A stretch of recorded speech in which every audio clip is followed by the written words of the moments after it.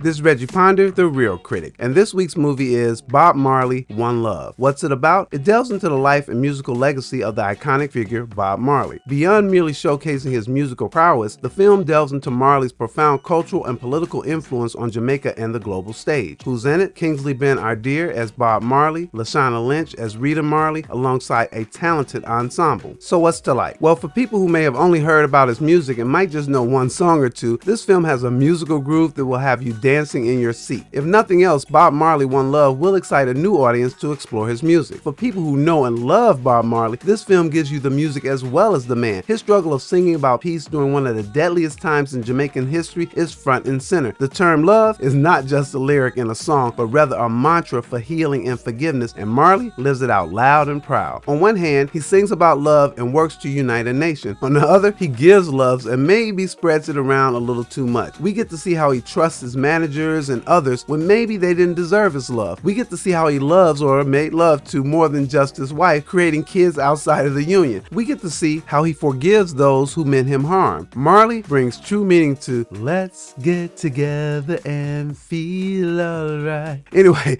Kingsley Ben-Adir and Lashana Lynch have great chemistry. The pair speaks volumes with their words and also through their expressions. There's a pivotal scene where the two are discussing their transgressions, and the love for each other radiates even in a time of argument. The writers were able to make these two a couple who work through issues despite there being many ups and downs. These two are convincing as Bob and Rita. Their Jamaican accents are in full display, and those who love the culture and the music will love the authenticity of the language. I'm glad they stayed true to the dialect as it made it more realistic. So what's not to like? Well, Bob Marley, One Love is not a straightforward biopic, as the filmmakers go back and forth from Bob as a young boy to him as a musical superstar most of us have come to know. The film is creative in that the writers were trying to show Bob Marley's demons and what he had to go through as a child. However, the approach really didn't add much to the narrative, and in fact, it kept us away from truly experiencing the growth of the man and the musician. I would have preferred the filmmakers had simply moved from childhood to manhood in a straightforward way versus all that back and forth. Now, the other thing is that while I appreciated the authenticity of the dialogue, maybe they could have had English subtitles. No joke. Jamaicans know that there are many times we don't understand them, and they capitalize that on everyday conversation, laughing at us mere Americans. Did the filmmakers think Jamaicans would be offended that they are not always understood? I'm not sure, but I required a translation or two. Also, there was just so much more I wanted to know about Bob Marley. While trying to cram too much information into a biopic is normal, there is an art to having the right mix of information and exploration. It is hard to go deep and wide, but going wide without going deep leaves the viewer feeling a bit cheated. My rating? Bob Marley, One Love is entertaining and enlightening. It puts this icon on the pedestal he should be, and the solid performances overcome the tangled narrative. A matinee movie, 2.5 reels. I'm on Twitter, Instagram, and YouTube at The Real Critic. That's REEL, and I'll see you next time.